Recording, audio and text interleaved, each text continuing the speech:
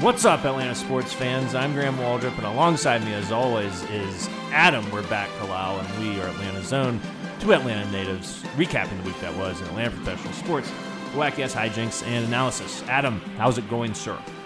Graham, it's going very well. So nice to once again see your smiling face over there. Still nice to not be sponsored by anyone. I'll say that. Yeah. And it is more than 1 week to recap, Graham. Yeah, we missed last week. I can't remember why we missed last week, but we missed it. You were playing in a band again. Oh, right. Yeah, we were practicing for that show. Yeah. Sorry. Something happened Thursday, and then we just said, well, doesn't matter. It doesn't matter. We're not contractually obligated. Not obligated, yeah. So, alternative sports recap, just to get in there real quick. Hawks season is over. A lot has happened since the last show. Yeah, that seems like so long ago. But it was only last week? The Hawks won that Game 5 when we were recording 2 weeks ago. Right. And then promptly defeated. Lost in frustrating fashion in Game 6. And they easily could have won. Yep. So, Hawks off season. We will not start with that. No. Because we've got a lot of Braves talk. Yes. We've got to recap the NFL draft. We finally know what the Falcons are doing. This team is coming together. It's very exciting, Graham. Per our pre-show notes, let's start with some Braves talk. Yeah, so Braves are doing well, Adam. Best record in the National League, 24-11. Finally won a series at home over Baltimore. It was a fantastic series. They have won 5 of their last 6. On paper, everything's firing on all cylinders, but there's trouble brewing in Braves country, I would say, in the sense that Vaughn Grissom had a very rough outing with the big league club, sent down, I think, Saturday night or Sunday morning after making a number of errors. I think he made 6 or 7 errors, if not more, and then he was on pace to have negative 135 defensive runs saved if he stayed at the shortstop position for the rest of the season. And like you said a couple of weeks ago, I guess the Braves front office knew what it was doing when it assigned Vaughn Grissom to AAA to start the season. He didn't play horribly offensively, but he didn't really hit for any pop, not making any hard contact. Had a couple of nice hits, a couple of clutch moments.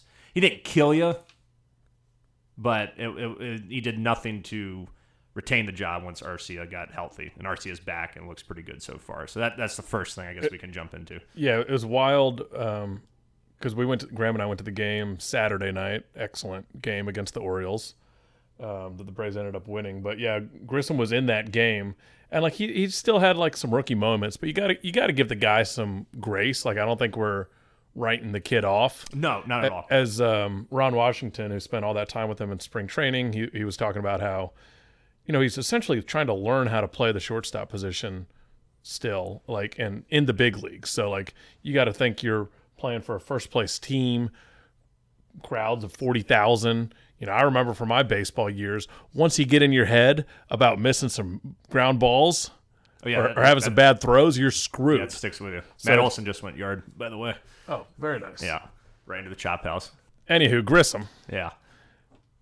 He's a young kid. I don't think we write him off, say that we need to immediately convert him to left field. I don't think you need to do that. It sounds like he's grown even from where he was in spring training. Yeah, people are acting like he's 28 or something, and he's in his prime, and this is it. This is what we're going to get for the rest of our lives, and that's just simply not true. The guy's barely turned 22.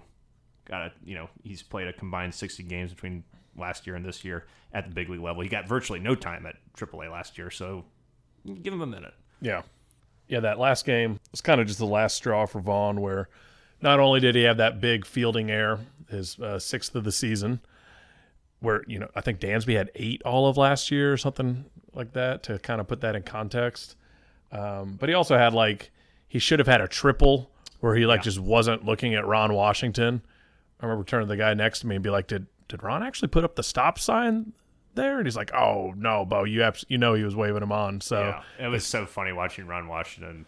He was telling him to come, and then when he realized that Grissom wasn't going to make it, then he threw up the stop sign, and then he just clapped his hands. And from our perspective, we couldn't see what he was saying, but you just see his head just snap forward like he was in a car accident. He was pissed off that Vaughn didn't make that triple because Vaughn hit the ball down the line. Santander tries to make a catch, misses it, and so the ball's going all the way to the wall. So you gotta get 3 there. Yeah. So that's just that was the nail, like you said, nail in the coffin. Yeah. So Arcia's back. He had taken some swings, and I guess it was that dire that they were like, hey, let's do it. No rehab, no nothing. And he was in there 11:30 a.m. Sunday morning, playing some really solid shortstop. Yeah. Had a couple big plays where probably made a difference in a 1-run ball game that went to extra innings. Yeah. That was such a great series, that whole Orioles series. It was just good pitching, timely hitting, amazing defensive plays. Orioles made a couple of incredible plays in left field. Eddie Rosario made an incredible play in left field when Dylan Lee loaded the bases. I can't remember if that was the 6th or the 7th, but he saved, probably 2 or 3 runs there. And then the Orioles did the same thing on Austin Riley fly out to left field. I can't remember who made the catch. It was one of the best catches I've seen in a while. And just a really well-played series, and enjoyed the hell out of it. I mean, every game was fantastic, especially the last 2. Not just because the Braves won, but it was just back and forth, good baseball. That last game went to the 12th inning, and it was super intense, really fun. Every pitch, you just felt like something crazy could happen. Yep. Yeah, Kevin Pillar, man, getting it done. And that was a really good move by Snitks. I can't remember who was. It was Rosario. Rosario was up facing a left-hander, and the Orioles have a very solid bullpen. Gets Pillar in there. Pillar's done excellent work all year against lefties, and he just comes up and mashes a 2-run homer to give the Braves the lead late. I think it was like the 8th inning or something like that. So, good stuff, man. Good stuff. Yeah, that was positive. The other positive from that series, before things have gotten a little darker in the last day off, was Raisel Iglesias returned. He looked also great on that Saturday game. We got a lot of intel from that Saturday We did. game. He had the worst intro song I've ever heard. Oh, yeah. I forgot about that. It was like some Gen Z generic crap. And it was edited in a way that you would expect to be edited to, like, Welcome to the Jungle, or, a song that actually is decent. Yeah. Or intimidating, even if it's not decent. And it just did not get you pumped up at all. But it must work for him because he just mowed the Orioles down. I'm hoping they just weren't expecting him back that series. It didn't have his stuff ready, or maybe they had it sat down with him this year. Yeah, because the lights go down and it's like, yeah. And then you're like, oh shit, what's this song gonna be? And then you just see all this stuff on the screen, and then he comes out and the song starts playing. It's like, it's like, what the hell is this shit? Yeah, that was really bad. Yeah. But he came in first game, throwing strikes in a 1-run game, and just mowed him down, no problems. Yeah, that was great. Minter also looked great in his appearance in that game. Set the Orioles down 1-2-3, struck out 2. So hopefully he's gotten over his just recent stretch of not giving up just multiple runs, not pitching well. So that was really encouraging to see. One guy who's, before we get into the Max Fried stuff, what's going on with your boy Austin Riley, Adam? He's had a very rough go of it. Really, since August of last year, he's had a rough go of it. What's going on? I'm assuming you got some stats if you're pulling up August of last year for me. Yeah, I mean, I can let you know. I know he's been struggling the last couple weeks or so. Yeah, but I mean, well, if you go back to ever since he signed that mega deal, I don't have all the stats in front of me or anything like that, but in August of last year, after he signed that deal, his slugging percentage in July was .885, which is absurd and not sustainable, but it dipped to .389 in August. His batting average also went down to .241, and then in September he slashed .206, .310, .412 with only a .722 OPS. And it just feels like he hasn't really gotten back on the right track so far, even this year. Hitting a paltry, .246, .331 on base, .418 slugging. Playing fine, decent defense, but it's just, we expect more from Austin Riley. Yeah, I mean, now that you put those numbers out there, I didn't realize it was that sustained. I felt like he kind of started the year hot. Yeah, he did. And then just had a really rough stretch recently. So I'm not worried about Austin. I don't think he was just here for the big contract. No, I don't think so either. But it is just weird how, just he has not been that fearsome beast that we know he can be. So, only hitting .229 so far in May, and .258 in April, And the on base thing isn't like it just feels weird. That Sunday game, I really tried to watch his at bats more in depth, and he just seems like he's guessing on a lot of stuff. It was I can't remember who he was facing on the Orioles, but really solid pitcher who had like a 90-mile-an-hour off speed like breaking pitch, and then like a 99-mile-an-hour fastball. He's late on both of them in consecutive pitches, so his timing's a little messed up. I feel like right now, and reportedly he's been tinkering with his mechanics. And trying to figure some things out, according to who was it? I think Kevin McAlpin I was listening to the other day. So, it's just something to keep an eye on. It's just like I want some more consistent production from Austin. He's the one who lost like that. We had the hitting, like AAA hitting coach that was like his guy that we lost during COVID because he wouldn't get vaccinated. Right. And that was like Austin's dude. And I know that he's like had a good rapport with Chipper as well, whereas like sometimes you just need like a Chipper session with Austin to kind of like simplify. But like once he starts tinkering like that, it can be bad for a while. Yeah. So I don't know if the Braves can bring this. I don't know. I don't remember who the hell that coach is. But apparently he loved him. Yeah. So it's one of those things where you hope he. I mean, like here's the thing: Chipper Jones is an anti-vaxxer as well, and he's back because the Braves lifted that vaccine requirement. So. Go get this guy back, man. Help. If he helped make Austin Riley into who he was, then by all means, that's worth a couple $1 million right there. Yes, bring his ass back. Yeah. And it's not like he's worthless trash or anything. He just hasn't been the guy. When you've got a team who's 7 games up, you got to nitpick a little bit. You do have to nitpick, but this is a problem going back to August. So it's like I start to worry about that a little bit. But we'll see how it shakes out. Marcell Ozuna rose from the dead a little bit over the last week and a half or so.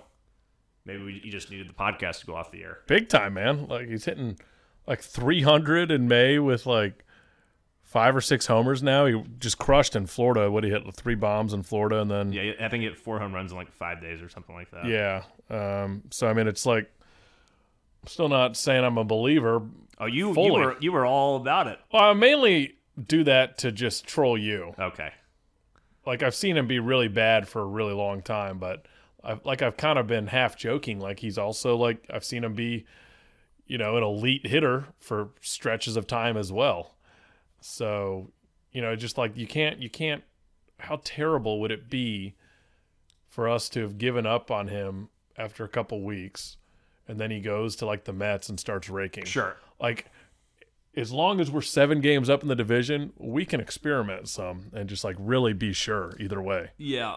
The May results have been encouraging. Even the at bats are getting better too. Like it seems like most of his at bats are going at least 5, 6, even more than that. It feels like 7, 8, 9 pitches deep. Like he's really being more patient. He's not getting fooled as much by breaking balls as he weakly grounds out on one as I talk about him. But got a run in. He did drive a run in. So, I mean, he's been productive. Like Adam said, he's hitting 304 with 429 on base, 826 slugging percentage. And that's another thing, too. He has 5 walks in the month of May. And he's only had 23 at-bats before that at-bat just now. He had 8 total in April and 55 at-bats. So that just shows that he is making adjustments at the plate. He's working on his game. He's getting better.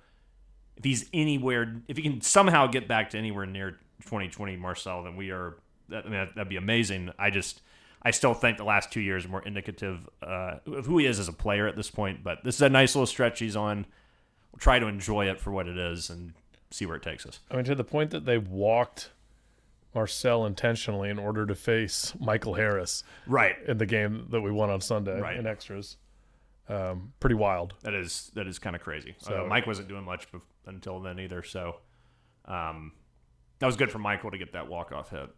We need him to start producing for sure. Offense is killing it. Offense is doing good. We're talking like we're, not doing so hot. Let's talk about the guys who are doing hot, Adam. Your boy Sean Murphy was the NL Player of the Week. He has been insane. Yeah. My God. Throwing people out like this, like it's the easiest thing in the world, hitting bombs. I've never seen a catcher with an arm like his. Yeah, I think and it's just like right on the bag every time. Yeah, he hosed someone on Saturday night, and like the second he popped up, I was like, oh, he's hosing that guy. Yeah, like, no freaking problem. He's doing it all. And I look pretty foolish, I would say, right about now, being like, oh, you don't need this guy because you already got, William Contreras, who admittedly is having a decent season, almost hitting 300, but the defense of Murphy is better, and the offense of Murphy is better too. And, Sean Murphy's slugging like 600 or something right now. I mean, he is just, he's slugging 621. He's got 9 home runs, 28 RBIs, and hitting 282 with a 1048 OPS. I mean, that's just absurd. That you're getting that production out of a guy who's playing catcher every day also, and playing elite defense. Yeah, I mean, it's also like if you look at, have you seen what's going on with the Cardinals this year? They're terrible. But like they just benched, so their big offseason signing was Wilson Contreras, right? Who they brought in to take over for Yadier.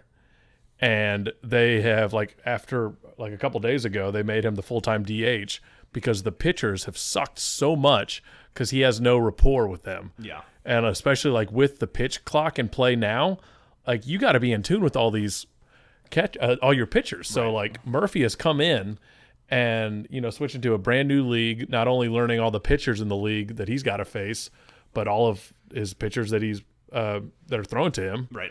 And they love him. Yeah. So it's more than just his arm. He calls a great game. Yeah, that's a critical part of it. And you don't really see any pass balls.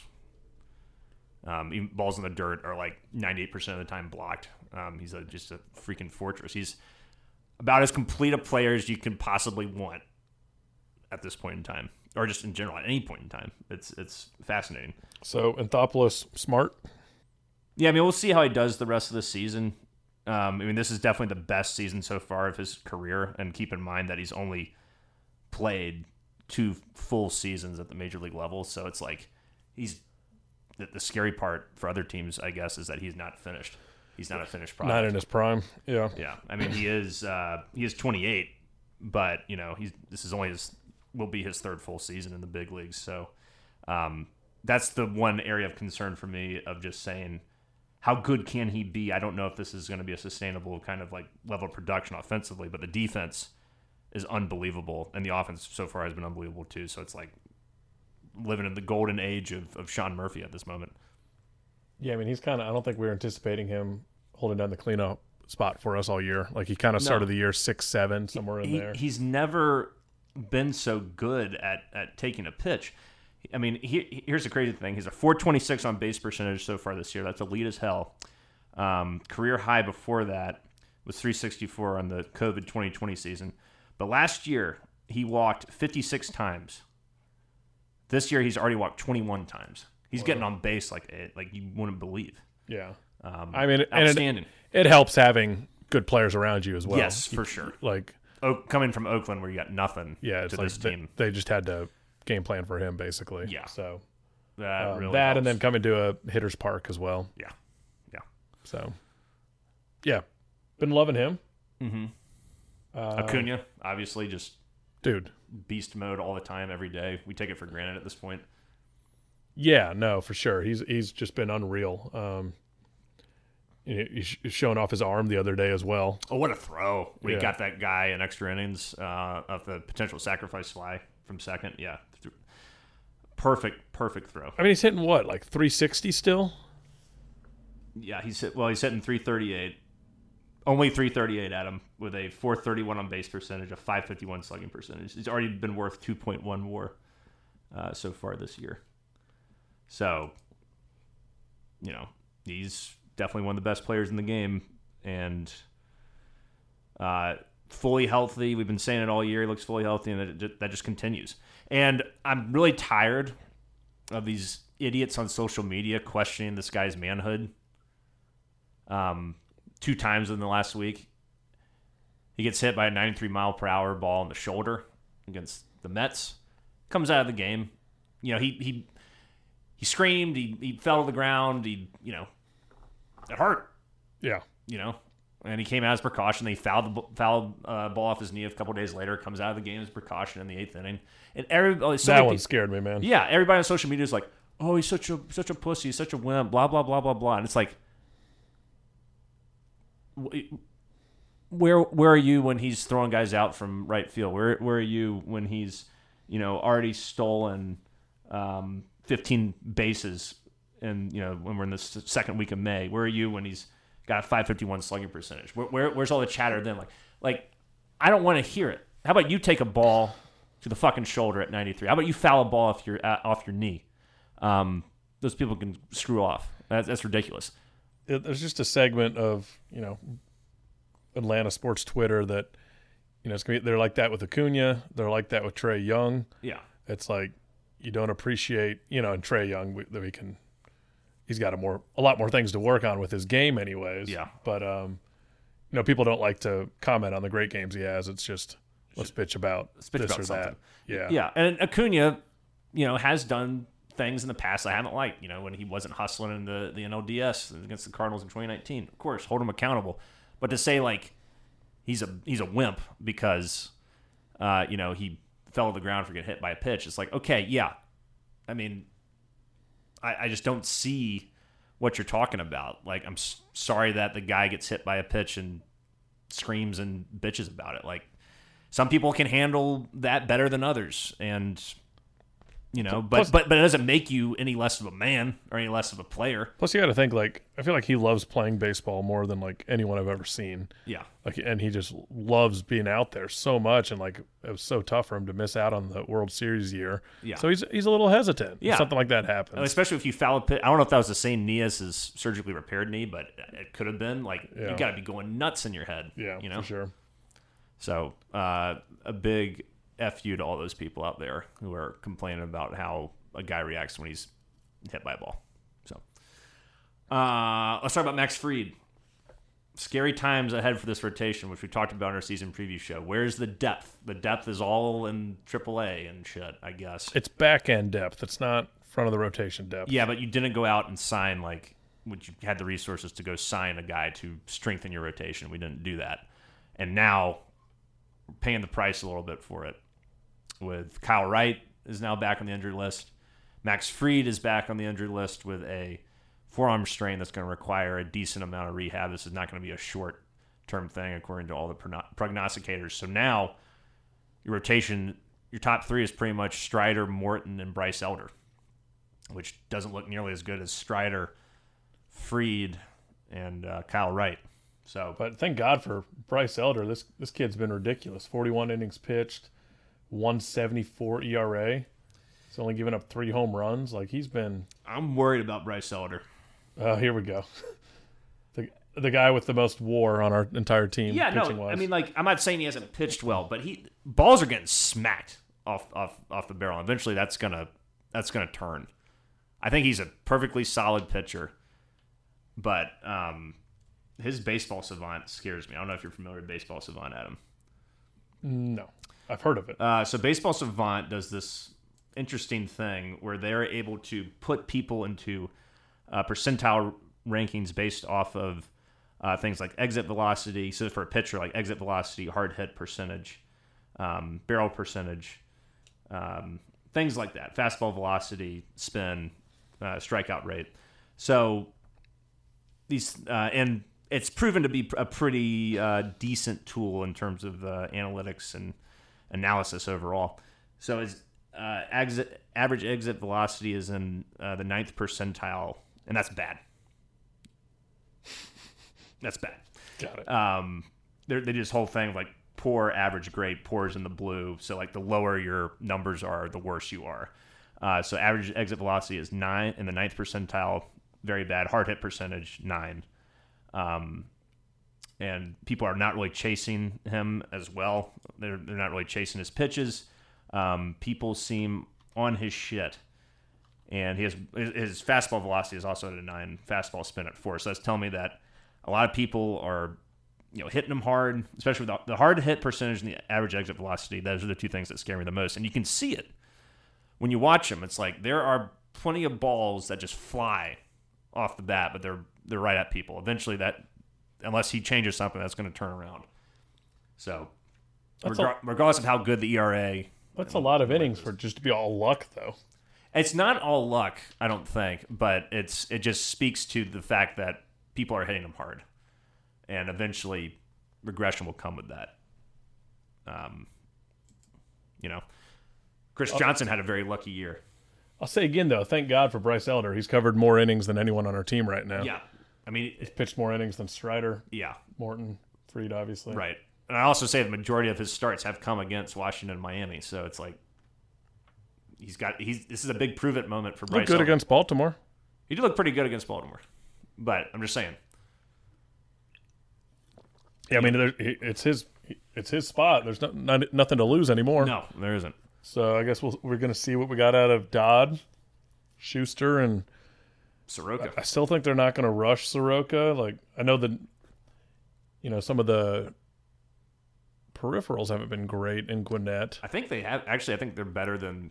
Like, the ERA sucks. Like, the ERA is like at 5, but the FIP is at like 3.44, which is great.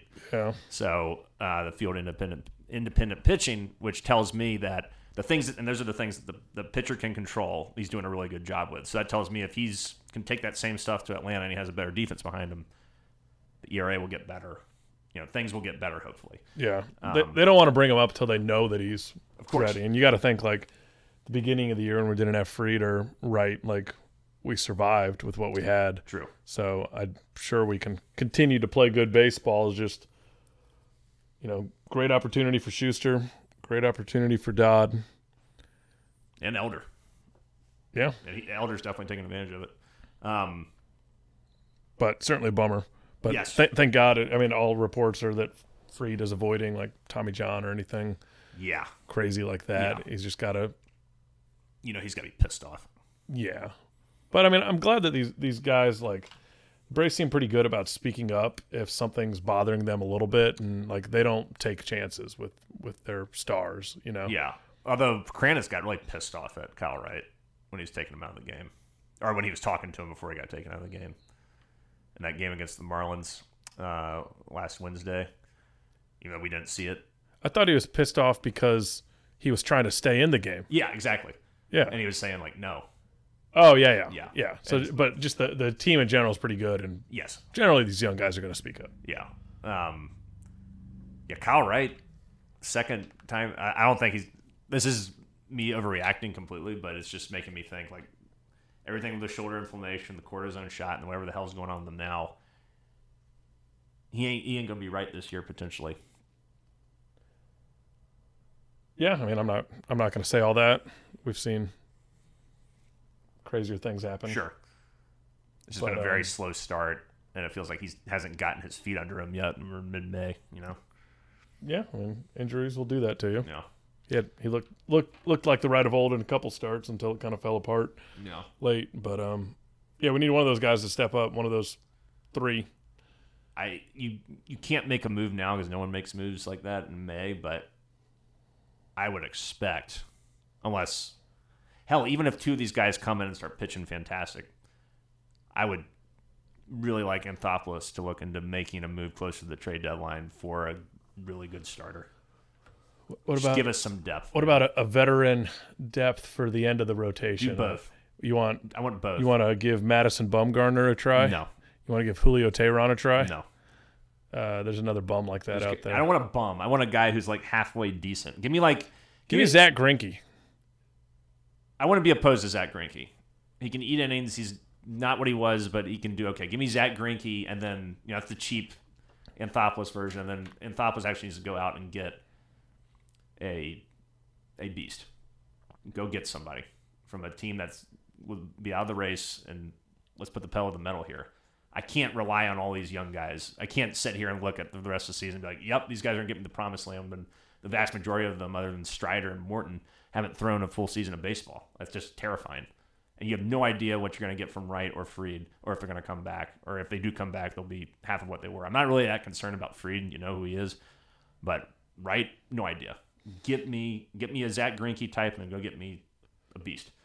That's what I want. This is classic Graham GM versus Anthopoulos. But don't you agree that it's kind of... Do you think that Anthopoulos has had a meeting like that about panicking about these guys coming back? I'm just saying. You're a little panicky. Okay. I'm just saying, if this is who we're rolling with the rest of the year potentially, that ain't enough to win a World Series. I don't think this is... I mean, Fried is going to be back. We don't know that. Okay. He hopefully is. Yeah. I can't trust Kyle Wright at this point. Got to go get me somebody, man. Well, fortunately, we got a few months to figure that out. We do. It's not like you go make a knee-jerk move now. No one trades right now, but it's in a better place than the Mets and all their 35-year-old pitchers that are also hurt. 35, that's being generous, Adam. They're all like 40. Well, it's like an average of 35 Yeah. with Senga being 30. Right. That's hilarious. The Mets are – the rest of this division is trash right now. It's surprising. Not at all what we expected. No. I would say that the Braves are in the – potentially other than the NL Central worst division in baseball. Everyone other than the Braves is under 500. The Mets are the closest, 7 games back. Marlins are 7.5 games back. Phillies are 8 games back. And Washington, not out of the race yet, 9 games back. So, I mean, we know the Nationals and Marlins aren't real contenders this year. But I was really expecting more from the Phillies. But, you know, the thing I always like to look at with these things, the Braves have a plus 56 run differential. That's great, especially at this point in the season. That's the best in the National League. And then the Mets have a negative 10 run differential. So you start to think that maybe they're going to eventually get their shit together. But Philly, negative 29 run differential. That's the worst in the division. Or not the worst in the division, but the fourth worst in the division, behind Miami. So, or just a little ahead of Miami. So, like, they are having a really down season, I think. I'd be so pissed to be in the American League East right now. You got the Yankees in last place at 19-17. Yeah, that's tough, man. Tampa Bay and Baltimore just doing work. So, yeah, it's been kind of a cool year, like just looking at these standings and a bunch of different teams up in the top. You got the Rangers in first place. You got the Pirates in first place. Yeah. Unfortunately, the Dodgers have started playing good again, so they're in first place. But, Twins and Rays, it's like, you know, shows, and like with the Orioles too, it shows like you can have your bad years, but if you like draft well and are patient. Yeah, I mean, the Orioles definitely followed the Braves rebuild structure in terms of they just stashed prospects. They kind of did it like sort of how the Braves did a lot of things with like pitching prospects and mood pitching prospects. They just drafted a ton of like really good offensive prospects. Not that they didn't draft pitchers either, but like, and they're contributing, like guys like Adley Rutschman, Mountcastle. I know your boy Gunnar Henderson's letting you down in fantasy so far, but I think he's going to be an absolute stud. They're just building, you know, they just took their time to build a team that, you know, came out of nowhere last year, won like 83 games, which isn't great, but they weren't expected to do that. Now they're kind of like a year ahead of their rebuild. So, and then you add in some veterans like Adam Frazier. I like that. Adam guy, Frazier's man. a very solid player. Yeah. Like we were discussing this the other day. You got to have those just like veteran depth pieces like we have now with Pilar that like Pilar, Hilliard. Great fourth, fifth outfielders that come in and start when there's been injuries. Yeah, or when you don't have an everyday left fielder. It's good to have those guys. Yep. So making it happen. Yeah, and but I would also say I'm not going to get overly confident about like running away with the division just yet because we know exactly what happened last year with the Braves. The Braves were kind of in a similar situation to what the Mets were in until like June of last year. Yeah. So I mean, we overcame a 10.5 game deficit. It can be done. Should not underestimate anybody, but it is just interesting to see this really slow start, and it's cool to see a really hot start by the Braves because, like under Snitker, that just doesn't happen usually. Yeah. Usually, it's just very much a trudge through the mud through the first like few months, and then a switch gets flipped or something happens, and they go nuts. Yeah. Normally, this time you're like Frank the Tank, really freaking out about how I can't believe we need to trade everyone. We should have signed so and so in the off season. Should make all these trades. I still think we should have signed a good pitcher, but you know what do I know? But yeah, no, it's a really nice start to the season, and I think that what's really impressive about it is that the Braves have been so ravaged by injuries. You think about everybody that's gotten injured. You know, we've gone through it before: Darno, Harris, Fried, right? You know, there's other people. Iglesias, you know, Arcia, yeah. The list goes on. I'm sure there's some other guys we're not remembering, and yet they had the best record in the National League just because they've just played really great baseball overall, and guys have stepped up when they've had to. Darno is back, which is also good news. Yeah, surprised he's not in the lineup at all tonight. But Ozuna getting that DH start. I think they're going to ease him back. They probably want to ease him back. Say, hey, take a game in. do some drills, Yeah. et cetera, et cetera. I expect him. I bet he will get back in the lineup. Maybe not tomorrow, but during the next series that starts on Friday. I bet that's when it's going to happen. Nope. So there's your Braves report. We'll take a quick break and not do an ad, and then we'll talk NFL draft 2023. All right, Adam, we're back to talk NFL draft. Super late post-draft report. The Falcons didn't really surprise me. Kind of saw this coming just based off how Fontenot likes to build teams from the outside in as opposed from the inside out. They drafted Bijan Robinson at number 8. And I will say this. At the very least. The running back out of Texas, for those of you Yeah, the running back out of Texas. Sorry. At the very least, everybody universally says, and that doesn't mean he is going to do it, but everybody universally says this guy is like a generational talent. He's an absolute monster. There are no questions at all about his ability or his moral character or anything like that, or what kind of teammate he is. Everything's off the charts. 5 stars, 10 out of 10, whatever. And when you watch the tape, you can sort of see why. And when you look at the stats, particularly last year, like over 1,900 all-purpose yards, 20 total touchdowns. Jesus. He seems like the complete package.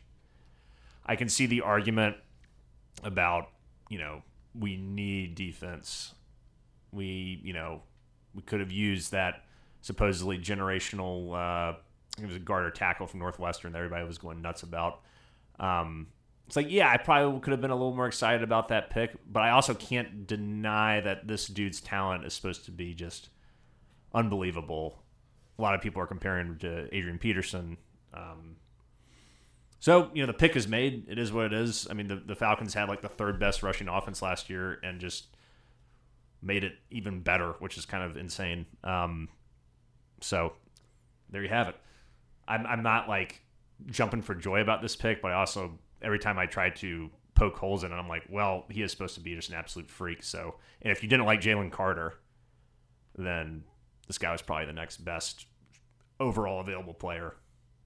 Yeah, with Jalen Carter, who of course went right after Bijan to the Eagles, where all Georgia Bulldogs go to play.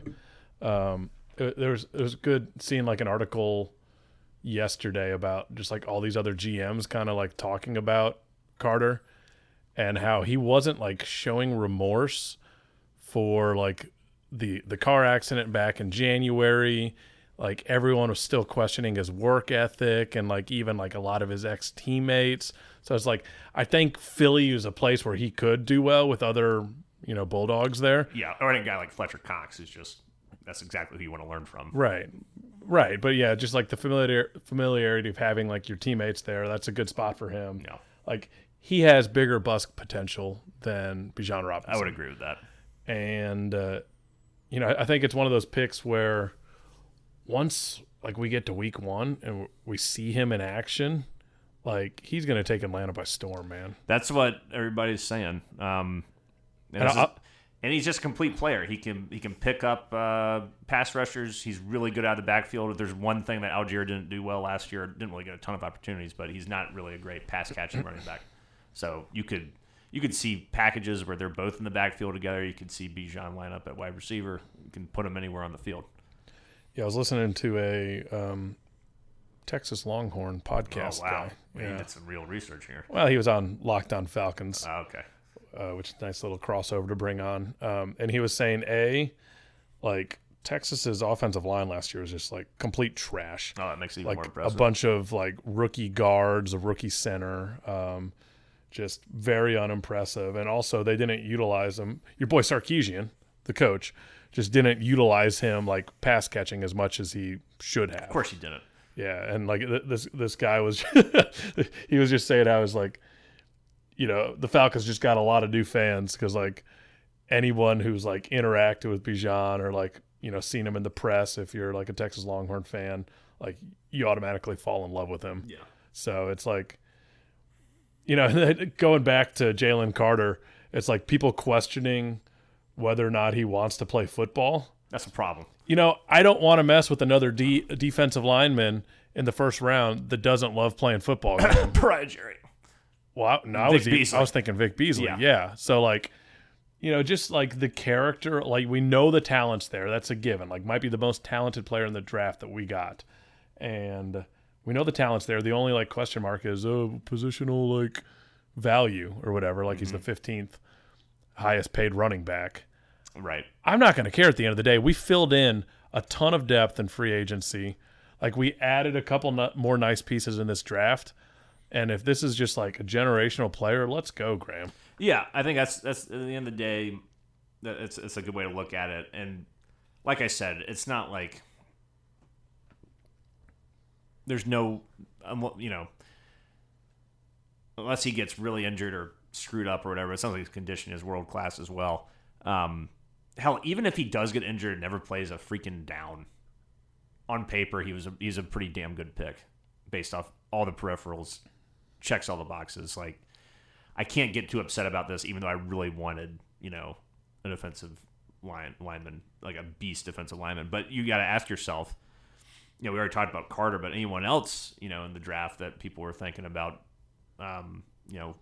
would that person have been a better pick than Robinson? I don't know. But you know what you're going to get with this guy. He is almost as sure. So many people have written articles and said, this is about as sure of a pick as you can get. So of course he's going to come to the Falcons and be an absolute bust. But on paper, it just looks beautiful. And you certainly there was the other camp saying that we should have traded back and you could have got him later. You can't take that argument because the Lions drafted a running back at 11 or 12. So right. So it was. Which kind of makes our pick look even better. Right. So let's talk about this Matthew Bergeron. We're starting to get into players we know nothing about, who is offensive lineman from Syracuse. Falcons traded a pick for this guy. Supposedly going to slide in to be the starting guard, or one of the starting guards. And even though he doesn't have a lot of experience there, but all the prognosticators say he's just a natural fit in terms of his peripherals. He's a tackle by trade, right? He's a tackle by trade. Which means you can move him there later if you need to. Yeah, and so once we got to this pick, that's true, right? Yeah, he can definitely play tackle as well. So what's interesting about this is that we see how Terry is approaching the offseason. Free agency was all about the defense. Caden Ellis, Onyemata, Hawkins, or what was the guy's name? The Bengals safety. Not Hawkins, but Bates. Bates third. All these different guys coming into Calais Campbell help out the defense.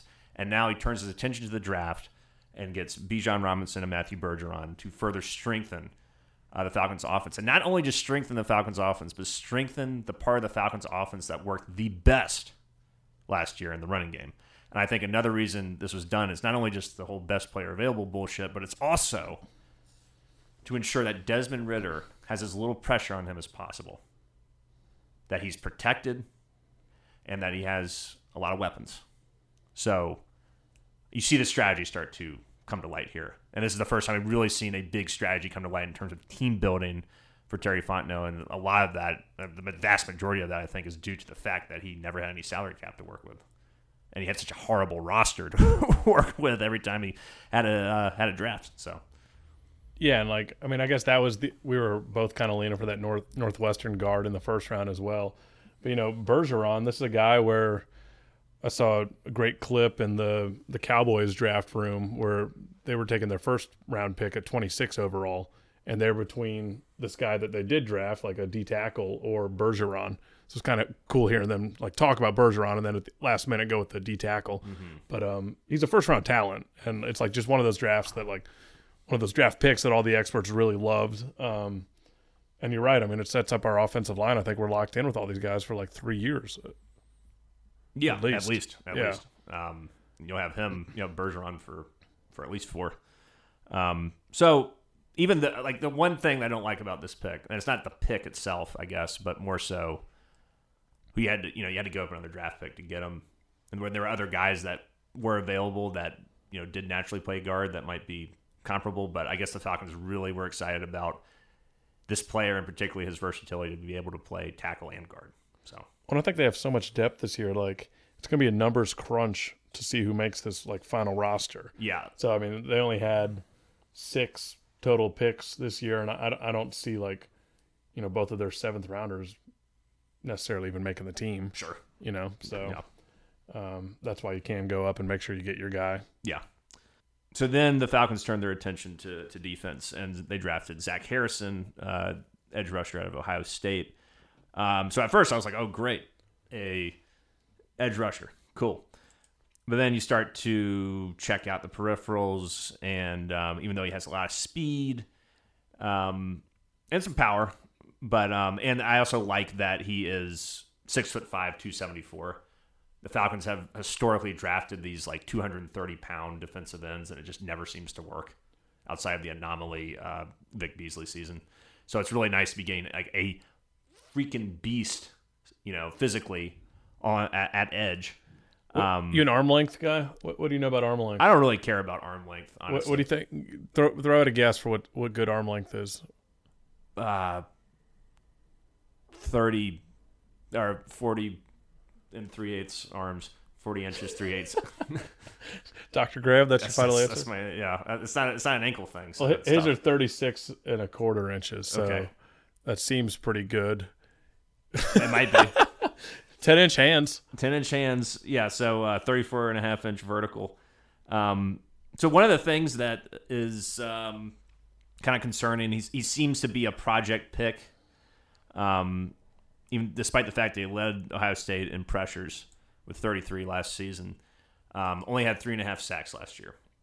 So that ratio, 3.5 to 33, isn't great, but the fact that he's getting pressures is encouraging.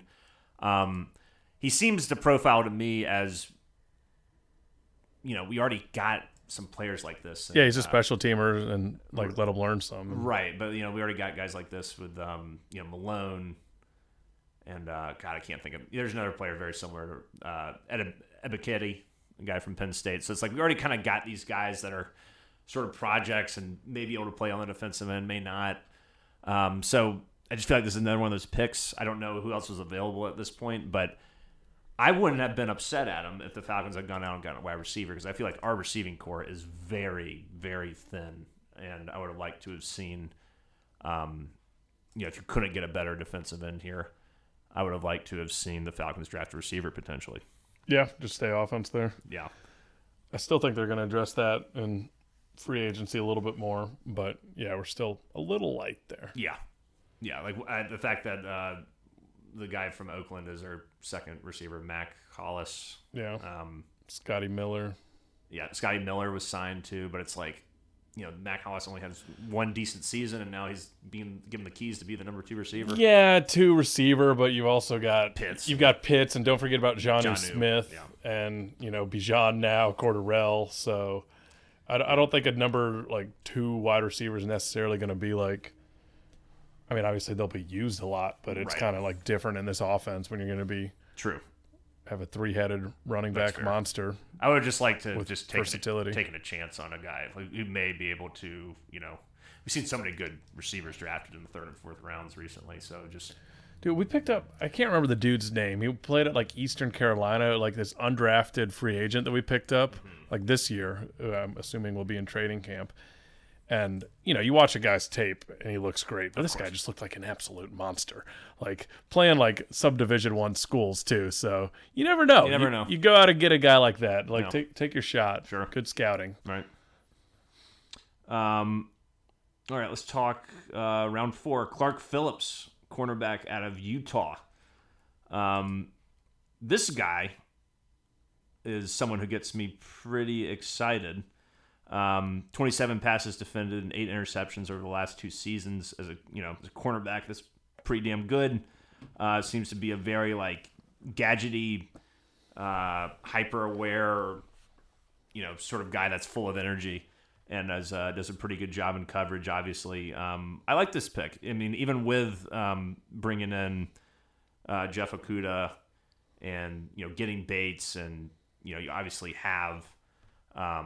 AJ Terrell on the outside, I think cornerback is definitely something that we can continue to improve upon. No, this dude sounds like a stud. He's he's only 5'9", but like if he were like 6'1", 6'2", Yeah. he'd be like a first round draft pick. Right. He apparently used to lock down Drake London. Right. Playing, they both played on the West Coast. Mm-hmm. So yeah, it seems like a steal and a guy who's like gonna be, our nickel, possibly starting cornerback. Yeah. So, yeah, that's awesome. Yeah, seems some analysts, it's such a hard word to say, analysts say that sometimes he goes for broke a little too much on pass coverage, like going for picks when he should probably make a tackle. But, that's something that can be taught and instilled in somebody. And Sure. Obviously the NFL moves at such a faster pace. He's going to find out real quick that you can't really survive in the NFL if that's just like how you play the majority of the time. Yeah. So, but love the fact they led the Pac-12 and passes defended in picks last season. So, good stuff. I like this pick. We'll see what happens with it. No picks in round 5, Adam. I think one of those picks was used to get your boy Bergeron. No picks in round 6 either. Then we get to round 7. Fun times. Round 7, we got DeMarco Hellams. Sounds like I'm the guy reading the draft pick at the end, not knowing who the hell anybody is. Safety from Alabama. Yeah.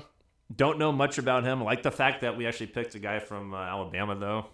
They always produce good players for the most part. So I'm not going to sit here and be like, I've read a whole bunch of things about our 7th round draft pick. I heard he's a good special teamer. Yeah, and you can never have enough of those guys.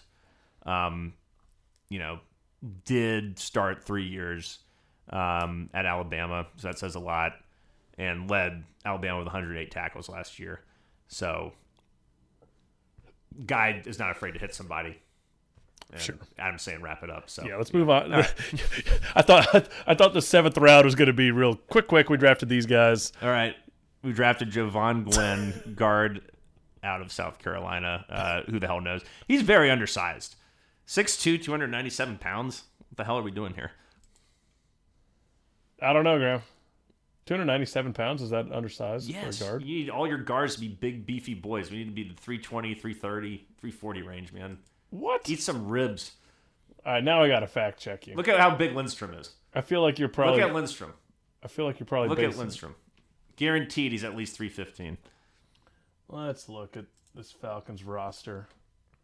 So Matt Hennessy is 307. Bergeron 322. Lindstrom 307. Jalen Mayfield is 320. Is that what you want? Big beefy Yeah, I boys. want big that beefy suck. boys. Yeah, that's my favorite. Is all Jalen Mayfield. your big boys suck, Graham. I think you're living in No. like 2005. Bergeron's not. Bergeron's 322. Okay. Lindstrom only being 307. Okay, but usually. Matthews is 309. Okay. McGarry is 306. All right, shows what I know. I think you're living in like I said, 2005. No, I think I'm Madden. living in like 1994 or Yeah, something. you gotta have big beefy boys. I want that can't 340 move. pound guys that can't even move out of bed to Yeah, be no. protecting our I think it's quarterback. about having quick feet nowadays, Graham. Yeah, you still gotta be, You a gotta be beefy versatile. You still gotta be a beefy boy. Maybe not that beefy. Yeah, I mean, you can't be me or you out there. That would be a damn disaster. Yeah, but I think defensive linemen are a lot, not smaller, but quicker nowadays. So you Sure. got to be able to move as an offensive lineman. Yeah. The guy who preaches about trenches. Little disappointed in your Yeah. trench knowledge, Graham. Shows my ignorance. Yeah. So there's your draft. Well, I'm glad we did the 7th round. Now he's smiling. At first, he's looking at me when I was talking about DeMarco Hallams. Like, what the hell are we doing? Yep. So, overall thoughts on the draft? I feel like it rounded out one of the best off seasons we've ever seen from the Falcons. Oh, wow. Yeah, overall, I was happy with it. Like I said, I would have liked to have drafted a receiver higher. That's really like my only.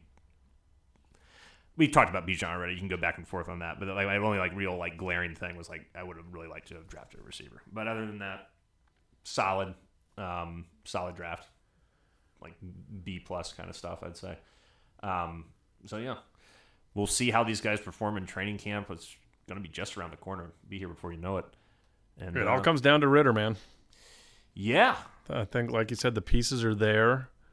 The offensive line is there. I feel.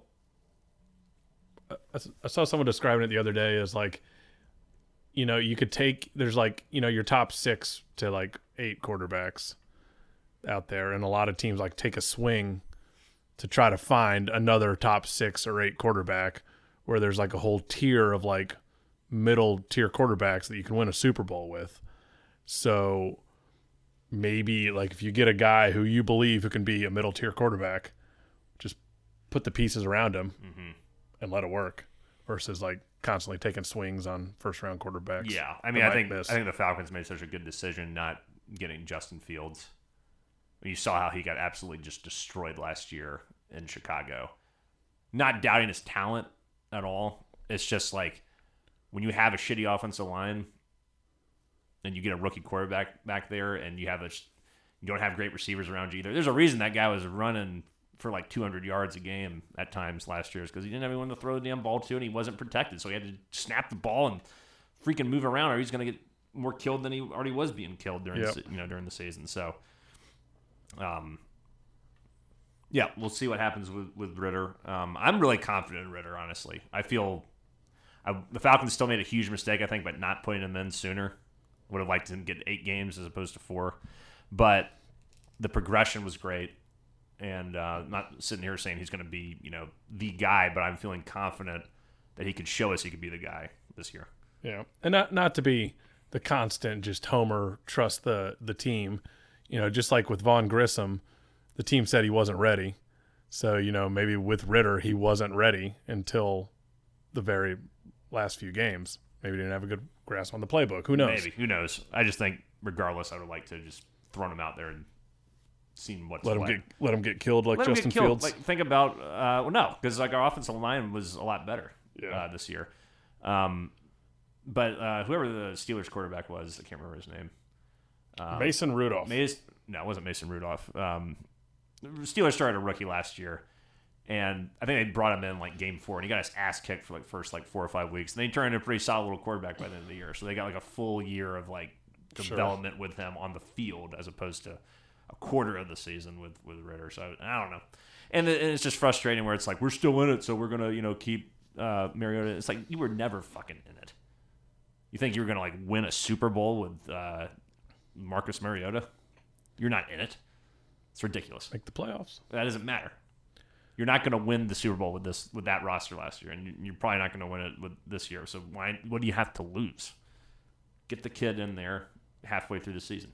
That should have been the objective day one. So you're not putting money on the Falcons for the Super Bowl this year? No, not at all. I do think they can. Could be good odds. I think they can. They could make a run. I think they can definitely beat the over. I think the over is 8.5. I think there's a strong chance they can win 9 games, if not 10.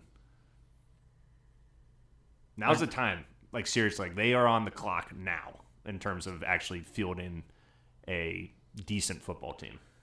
Atlanta sports teams go up and down. It was the Falcons were down here at the lowest. Braves have been at the top for a while, but Hawks were kind of in the middle. Hawks almost passed the Braves at one point. For a second, yeah. Now they're dropping. Falcons are up to the middle as far as expectations. Yeah. Well, I think that's it, Adam. This has been today's Atlanta Zone. Thank you, as always, for listening. We hope you are well out there. We will see you, I assume, next week. Until then, rise up, chop on, unite and conquer, and remain true to Atlanta. Hospitality.